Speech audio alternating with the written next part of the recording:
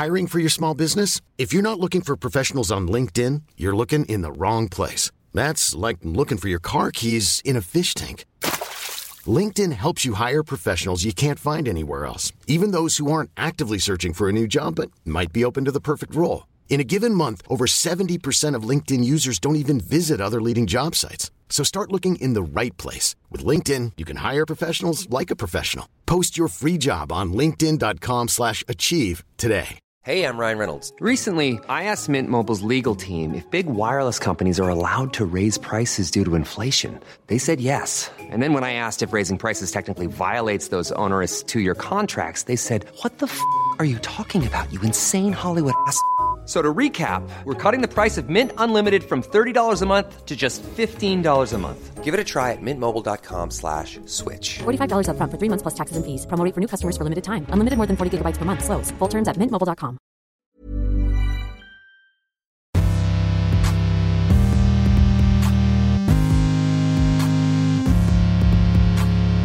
Hello and welcome to The Art Detective with me, Dr. Yanina Ramirez.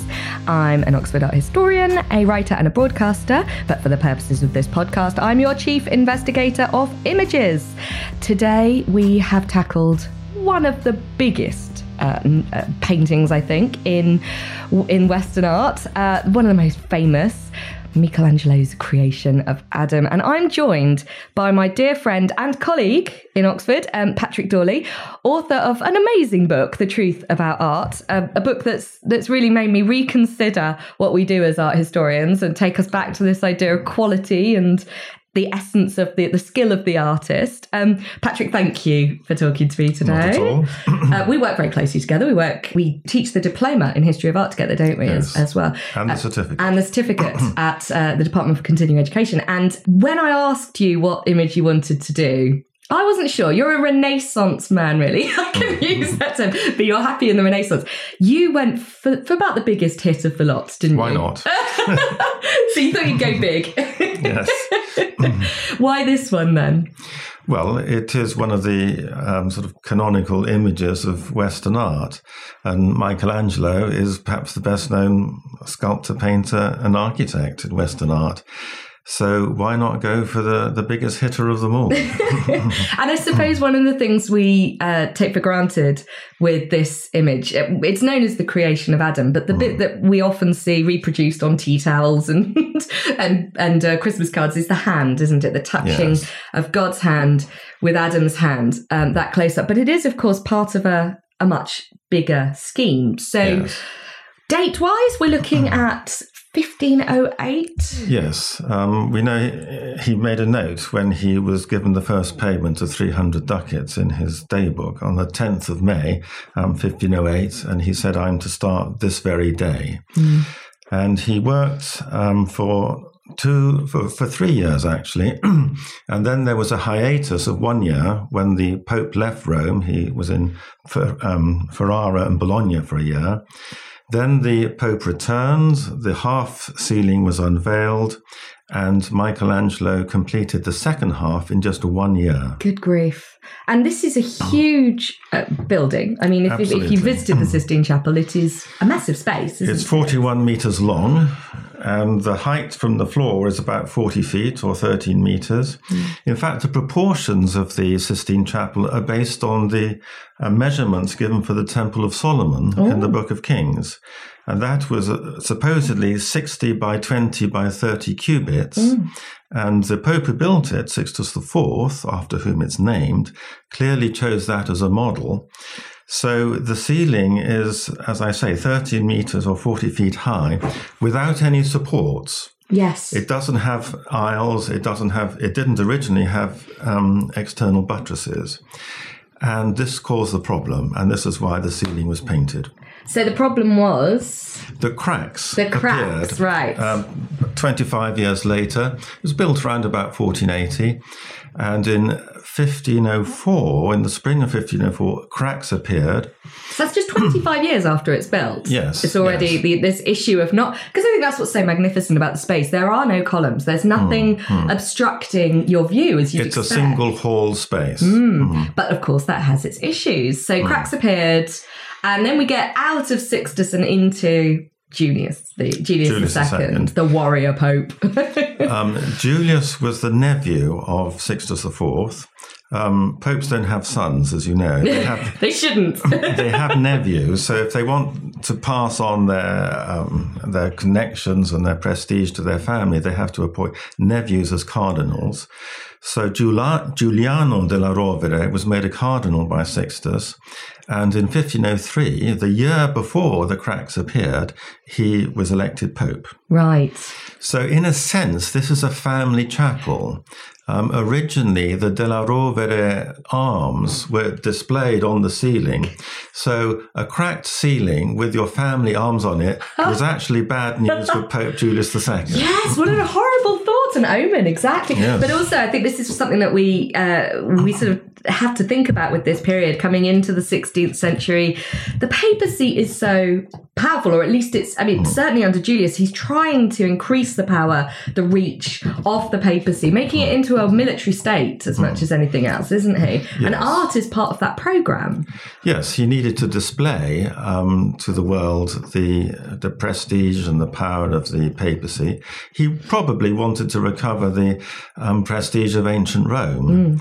And this is a brief period of papal power because, as you know, in the 14th century, the papacy had been taken to the south of France by the French king.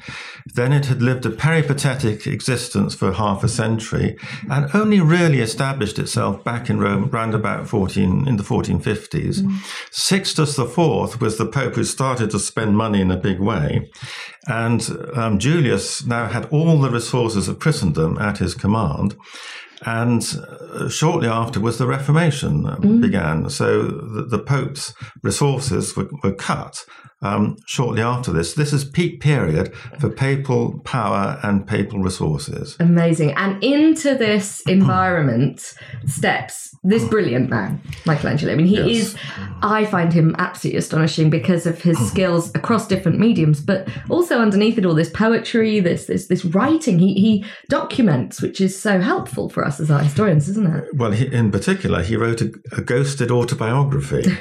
Giorgio Vasari wrote the famous Lives of the Most Excellent Architects, Sculptors and Painters in 1550. And he was looking at the lives of Italian artificers for the last 300 years. And he brings his narrative to a climax with the life of Michelangelo. Michelangelo is the only living master at the time in 1550. All the others were dead.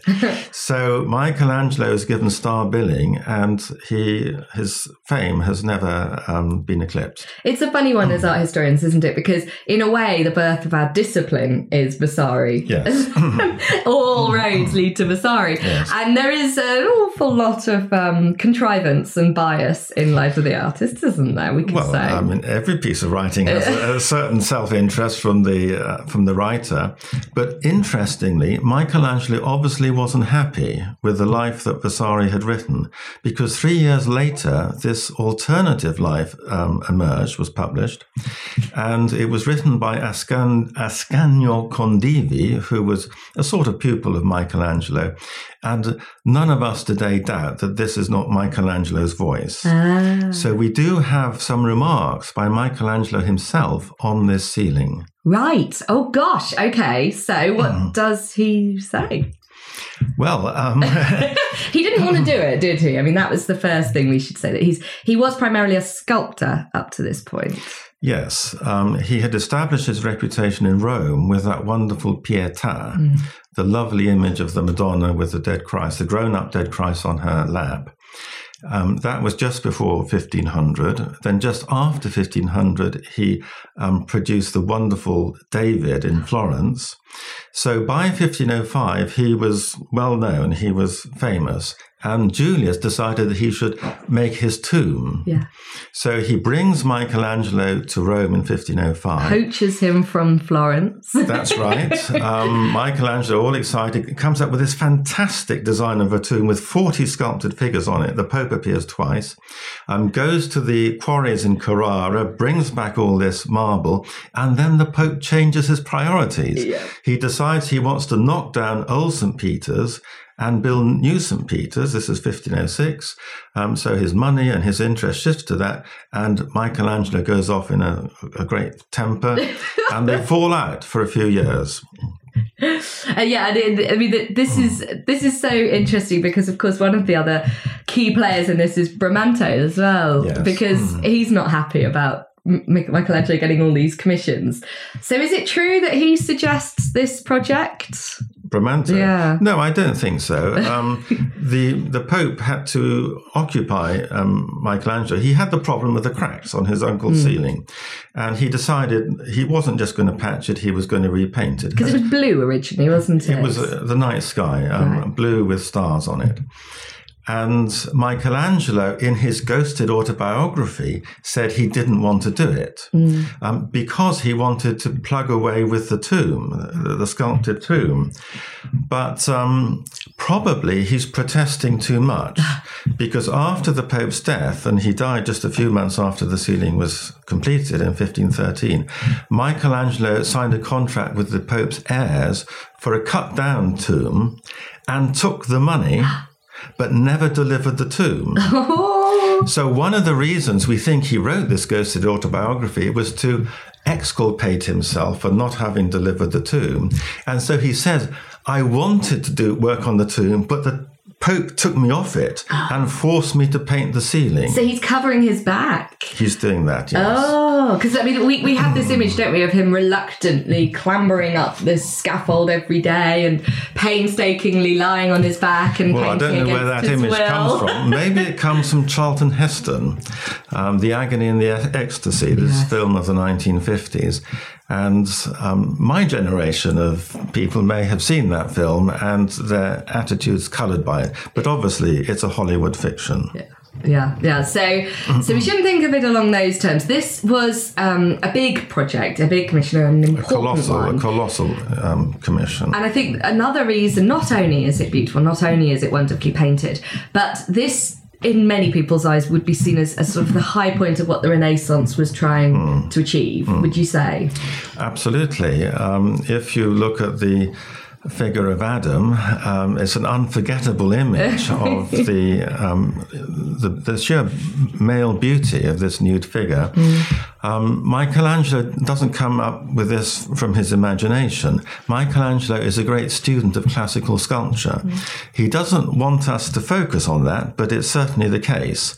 And he would have looked at ancient river gods, of reclining river gods, and they had an older tradition. They go back to the pediments of Greek temples, in which you have sculpture in the triangular shape, and you needed something to fit in the corners. Right. So a reclining figure fitted those corners very well. Excellent, of course, because the triangular shape with the legs stretching out. That's right. I've never thought of that, Patrick. That's wonderful, yes. Well, the Greeks worked on that for several centuries. Then the Romans picked up on it, particularly with their river gods. And in the Renaissance, other sculptors had borrowed from it. So there is a long history to this particular pose. And the great Sir Ernst Gombrich said that painters don't imitate nature, they imitate their predecessors. Absolutely. And this is what Michelangelo has done. It's a classical figure, and insofar as it's a revived classical figure, that makes it Renaissance. Well, this is an interesting point that I had. A colleague of mine when I worked at the University of York used to say that he worked in the history department. He said all art historians ever do is put two slides up and say compare and contrast, and in a funny way, that is the bedrock of the discipline as well, isn't it? This idea that actually art doesn't appear in a vacuum. There is a legacy, there is a tradition of both copying and rejecting what's gone before. Well, if you want to understand what the artist has done, you need to look at what the artist has looked at. And those are his starting points. Those are his references. Yeah. For example, the figure of God the Father on the right, surrounded by angels, that ultimately comes from the Gates of Paradise on the Florentine baptistry by Ghiberti a century before. Now, the whole of the story of creation is on the Gates of Paradise, and Michelangelo, as a Florentine, would have certainly studied it very closely. I love those, but I mean, they're so beautiful. They're in many ways seen as sort of the birth of this new, this development that leads to Michelangelo in his work, doesn't it? Because there is such classical beauty in those. You have a reclining figure of Adam, and you have God the Father pointing to him and sort of raising him out of the earth. Yeah. This is the moment of creation. And you don't subscribe to this idea that what you see with God the Father and that sort of scarf of red around him is the brain or the uterus. I've read that you could say this is a uterus and this is the umbilical cord, and it's all about birth. I think that is complete tosh. If you want a reference, it comes from Ghiberti's Gates of Paradise, where you see a similar shape. What we have here basically is two figures, Adam and God the Father. If you look at the first half of the ceiling, Michelangelo, in Noah's flood, for example, has about 60 figures. Then when the scaffolding came down and he saw it for the first time from 30 feet below, do I mean 30 feet? Yes. 13 meters, 40 feet. Yeah. He must have been shocked at how small they looked like from the ground. So for the second half of the ceiling, his figures are much bigger. Gosh. And this is the first of the second half. Basically, two figures instead of 60. Fantastic. So and yet, to bulk out God the Father a little bit, he surrounds him with these child angels. And there's that lovely image of a slightly older young woman there with her head emerging from God the Father's arm. Kenneth Clark, in his Civilization series, suggested this may have been Eve in the offing, so to speak. But the whole of that group, ultimately, as I say, comes from Ghiberti. Yeah, I mean, the woman's been variously interpreted, hasn't she? You could see her sort of the church or various different feminine personas. But yes, I think Eve's quite convincing. Well, we need evidence for interpretation, and it could be visual evidence. He has looked at, there are other previous creations that he's looked at, and we have his own comments in his autobiography. Okay, so we can say that it's definitely not a brain for the start. There is absolutely no evidence for a brain. No evidence for a brain. But I love this idea then that he finally got down on the ground and looked up and thought, oh my goodness, I can't actually see half the things I've painted. I need to go bigger. I need to go bolder and clearer. Yeah. So he makes this a very, very clear image, particularly where he's done the hands, because the white backdrop against those hands, it accentuates them, doesn't it? Yes. It makes it very, very clear. There's no distraction. There's no distraction. And this is an important... I think the reason that certain paintings become iconic is because they seem to touch into something so simple, such a simple essence. And this idea that through this one touch, God is giving life to humanity in such a small and intimate gesture. Do you think that's why it's remained iconic? Well, I think those are the modern associations of this particular gesture. Again, if I refer to Kenneth Clark, he said it's as if the spark of life is going from the finger of God the Father, jumping the gap and bringing the earth to life with the figure of Adam. But I'm afraid this is anachronistic because that spark is electrical and electricity hadn't been discovered. Isn't it the start of, which show was it? Was it the South Bank show with the two fingers? Yes, the electricity came. Right. That's so. So it's complete anachronism. Complete anachronism. So to explain it, you want to read what Michelangelo put in his ghostly autobiography. Okay. And I actually have got the passage here in translation, if I can find it. We read, "With his arm and with his hand extended, God is seen giving Adam the precepts for what he should do and not do. Thou shalt not eat the fruit from the forbidden tree." Now this, we think, is Michelangelo's own words. And in a sense, it's a more prosaic explanation than the moment of creation. I feel like you've damaged some deep, lasting image in my head now, Patrick. So he's telling him off. We are historians, and we go for evidence. And this is as close to what you're going to get from Michelangelo himself as you can. And I have to say that the eloquence of the visual image, that wonderful languid arm and the sort of pointing figure of God the Father, transcends this explanation. So it's perfectly open to us moderns to interpret it in a way which has meaning for us. But historically, it is the God the Father giving Adam his precepts. Gosh, again, I'm seeing this completely with new eyes now. And when you think about it in that way, the way that Adam is languishing, he's receiving this instruction, but God looks very determined. The pose, the facial expression. Yes. There is a sense in which, he could be seen to be giving him instruction. Absolutely. How magnificent. Cool fact, a crocodile can't stick out its tongue. Also, you can get health insurance for a month or just under a year in some states. United Healthcare short-term insurance plans, underwritten by Golden Rule Insurance Company, offer flexible, budget-friendly coverage for you. Learn more at uh1.com. Ever catch yourself eating the same flavorless dinner 3 days in a row? Dreaming of something better? Well, HelloFresh is your guilt-free dream come true, baby. It's me, Keke Palmer. Let's wake up those taste buds with hot, juicy pecan-crusted chicken or garlic butter shrimp scampi. Hello Fresh. Stop dreaming of all the delicious possibilities and dig in at HelloFresh.com. Let's get this dinner party started. I'm Sandra, and I'm just the professional your small business was looking for. But you didn't hire me because you didn't use LinkedIn Jobs. LinkedIn has professionals you can't find anywhere else, including those who aren't actively looking for a new job, but might be open to the perfect role, like me. In a given month, over 70% of LinkedIn users don't visit other leading job sites. So if you're not looking on LinkedIn, you'll miss out on great candidates like Sandra. Start hiring professionals like a professional. Post your free job on linkedin.com/achieve today. If we think about this in the scheme of the Sistine Chapel then, because is it right there are as many, is it 300 figures up there on the... Oh, there must be more than that. More than that. I mean, there were 60 just in Noah's flood or something like that. I think it might be 600 actually. So so there's all these different figures and they're all... What I find very fascinating as a medievalist is how in many ways this is still the doctrine of the church that we've seen repeated in church decoration going right back to 4th, 5th century basilicas. But he's treating it with this classicism, with this style that is new and unique, isn't it? Is it the style that's unique, or is the whole project The whole ceiling has no precedent in Italian earlier Renaissance and medieval tradition. And so you might wonder, where does it come from? And there's an answer, because nothing comes from nothing.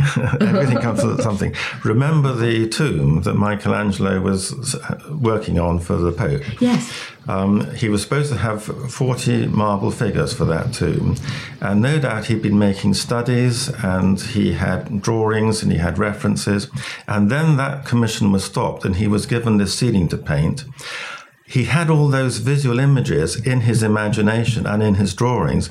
So what is Michelangelo doing? He's actually drawing his own sculptural ideas for the tomb and painting them on the ceiling. Good grief. Because, of course, the ones that we know that survive from the tomb, you've got the Moses, that's very famous, but then also it's the captives, isn't it? The two very beautiful, sinewy stuff. I think they're in the Louvre now, aren't they? The finished ones are in the Louvre, but in the Accademia in Florence, you've got the unfinished ones. When the sort of abandoned ones, they seem to be struggling to release themselves from the marble.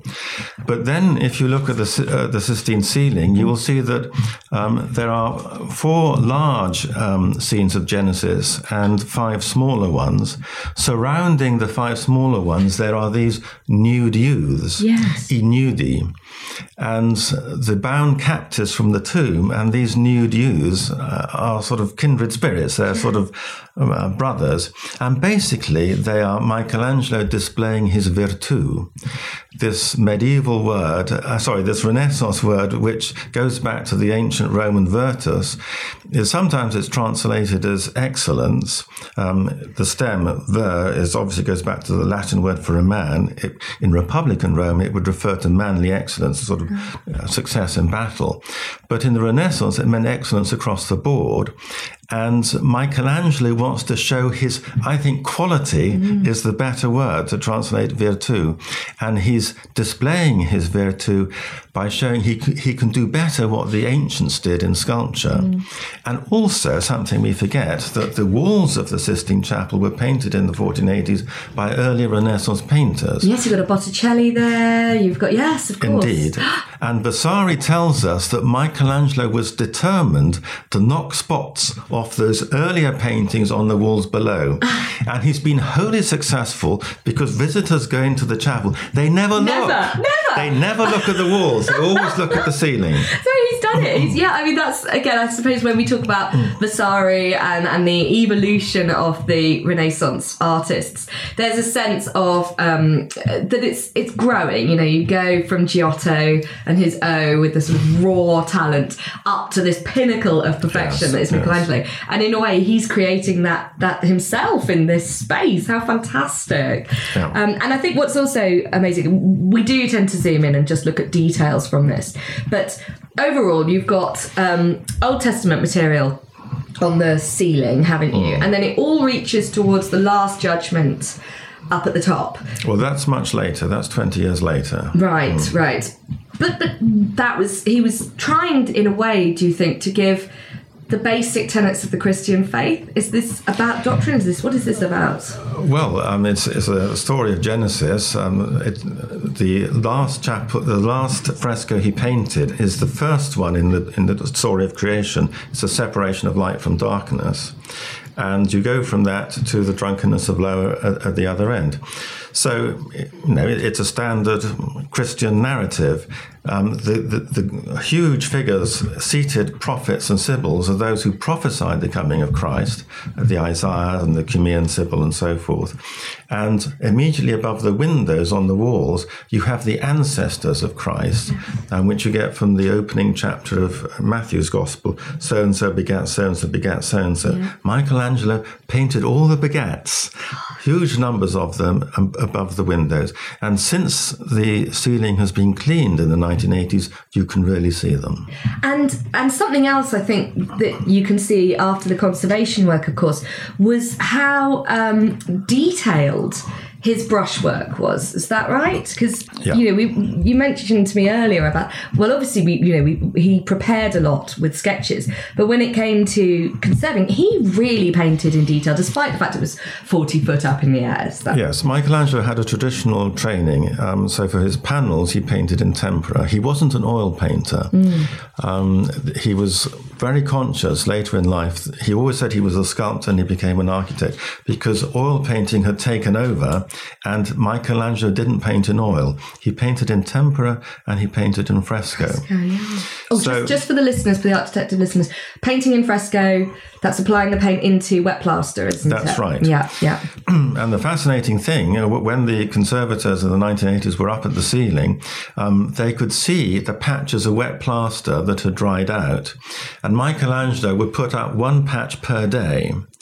So the Italian word giornata is a day's work. So you can see, looking at these patches, that Michelangelo took 16 days, 14 days, to complete the creation of Adam. 14 days for that full image. And not only that, but we can look at the sequence in which he worked. Heavens. Because the plaster overlaps a little bit. So we can see that he started in the top right-hand corner with a group of angels and the billowing drapery. Day 2, he painted the head of God the Father. Good grief. Day 3, that female figure who may or may not be Eve. And so on. And he finished with the figure of Adam.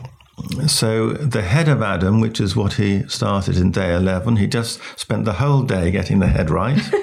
Then the magnificent torso, the knee in day 13, and day 14, the last day, that stretched out leg and the ground behind it. Oh my goodness. So I need to get my head around this. So the conservators got up close and they, from looking at where one patch had dried and overlapped with the other, could create a day-by-day process. Right. Yes. That is amazing. Yes, a diary in plaster. Yes. fantastic. And I mean, just the boldness of it, to be able to start off and conceive of this scheme. But he did sketch, didn't he? So he would have planned the whole image beforehand, is that right? Well, he certainly would have done that. And one particularly magnificent drawing survives. It's a red chalk drawing that's in the British Museum today. And fortunately for us, it is actually the figure of Adam. It is the magnificent torso and the raised leg and the outstretched arm. He hasn't included the head or the pointing fingers. But in a sense, this is a more splendid study than the finished painting. Absolutely. There's much more definition in it, isn't there, actually? The topography of muscle and bone is described on a scale and with a grandeur that is inimitably Michelangelo. So whatever his influences were from classical sculpture and Ghiberti and other people, the finished result cannot be confused with anyone else. This is Michelangelo, pure and simple. Because this is what this fascinates me about him. It's the case that when the Laocoon came up, when the ancient sculpture of the Laocoon was discovered in the Vatican, Michelangelo saw it. He was one of the first to see it in 1506 when it was dug out of a vineyard. And it is an extraordinary piece, isn't it? You've got the central male figure, the two sons either side, all sinewy and wrapped up, battling with these serpents. That's right. Yes. And it's by that stage it was over more than 1,000 years in the ground, yes, wasn't it? Yes. But that would have influenced him, and yet he does something else, doesn't he? He goes beyond that. Well, in the figure of Adam, he's not actually influenced by that, because the Laocoon is a twisting figure with his head turned in the opposite direction to his torso. And the last figure that Michelangelo painted is a Jonah. If you look immediately above the altar, you see this colossal Jonah. You can identify him because he's got a whale. It actually looks like a fish to us moderns, but Michelangelo hadn't seen a whale. So you can see that figure of Jonah, and that is very close to the Laocoon. So he's pulling all these different bits of evidence from the past, but the way he understands the body, he builds it up from the inside out. Is that how we think he worked? Well, we think he did make anatomical dissections and drawings. I don't know that we've got any evidence for Michelangelo. I think there could be some drawings of skeletons. Leonardo, of course, is the great student of anatomy. We have lots of his anatomical drawings. But Michelangelo probably made some dissections, but he's not interested in the workings of the body as Leonardo became. He's only interested in anatomy to serve his interest in sculpture and painting. And again, one of the things that comes down to us about Michelangelo is that when he sculpted in stone, he could see the figure inside, and there's this wonderful sort of creation myth going on where he's releasing the figure from the stone. But that, we do sort of see that in the aborted pieces that went into the papal sculpture, don't we? Yeah, that's a sort of modern, eloquent way of describing it. But we do know Michelangelo's process for that, because he started with a wax or a clay or a wax figure. You don't cut straight into marble because you can't correct what you've done. So he worked out his figures in wax, and Vasari tells us what he then did. He laid the figure in a tank of water, and the tank really should be the same proportions as the block of marble. Then he would let out the water, and where an elbow stuck out or a knee stuck out, he would then cut down the marble to that point. And you can do that with a twisty figure. The lower the level of the water is his guide for releasing the figure. Oh, Patrick, you're telling me things I don't know. This is absolutely fantastic. I did not know that. That's incredible. So when he comes to paint on a flat surface, I suppose there is a hankering after depth and dimension, isn't there? Yes. Which you can see he's trying to do that here. This is a very deep image. It draws you in. And actually, I think that's something that's so confusing about the whole of the Sistine Chapel ceiling, is this idea of where one figure ends, another begins, perspective. He had to do all of that while up close with a brush. Yes. It's interesting that you're looking up at it, but all the figures are seen from the side. Mm-hmm. They're not seen from below. It is a later generation that show foreshortened figures from below. It's Correggio in Parma, who has this vaulted the dome over the cathedral in Parma, and you look up people's legs. Yeah. For Michelangelo's ceiling, they're all from the side, except for one, which is a later one than the creation of Adam. I'm trying to find it on my computer as I'm talking. Right. I think it's the... is it the Sibyl? It's the separation of light from darkness. You can see God the Father's head from below, looking up his nostrils. It's actually not a good way to look at anyone. So it's not the most flattering, is it? Exactly. So Michelangelo doesn't do it. Yeah. And I think, when he would lose so much of the definition of the form that's so special about it. In terms of this being such a famous image, you talk in your book, The Truth About Art, about quality, about recognising true quality. Is it the quality of this that has made it such an iconic figure for this image for so long?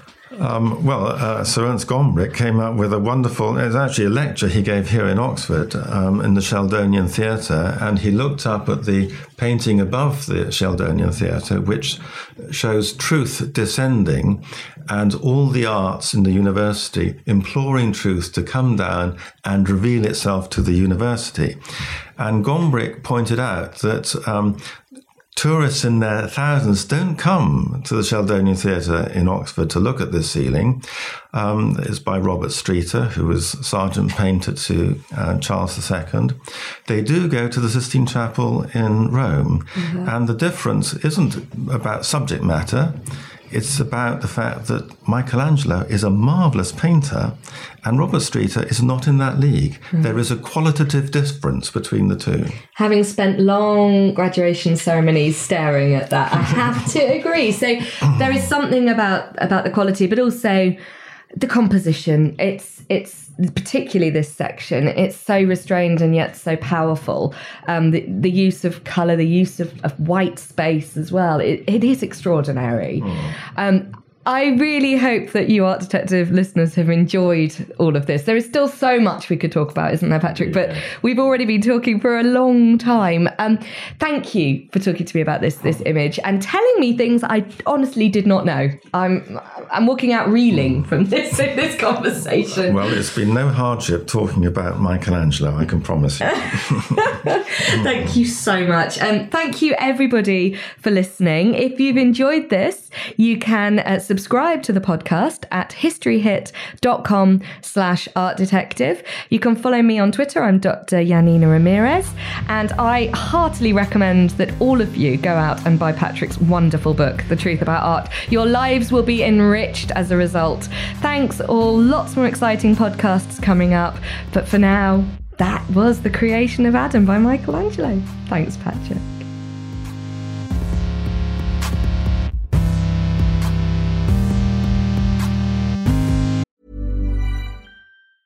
Ever catch yourself eating the same flavorless dinner 3 days in a row? Dreaming of something better? Well, HelloFresh is your guilt-free dream come true, baby. It's me, Keke Palmer. Let's wake up those taste buds with hot, juicy pecan-crusted chicken or garlic butter shrimp scampi. Hello Fresh. Stop dreaming of all the delicious possibilities and dig in at HelloFresh.com. Let's get this dinner party started. Planning for your next trip? Elevate your travel style with Quince. Quince has all the jet-setting essentials you'll want for your next getaway, like European linen, premium luggage options, buttery soft Italian leather bags, and so much more. And is all priced at 50 to 80% less than similar brands. Plus, Quince only works with factories that use safe and ethical manufacturing practices. Pack your bags with high-quality essentials you'll be wearing for vacations to come with Quince. Go to quince.com/pack for free shipping and 365-day returns.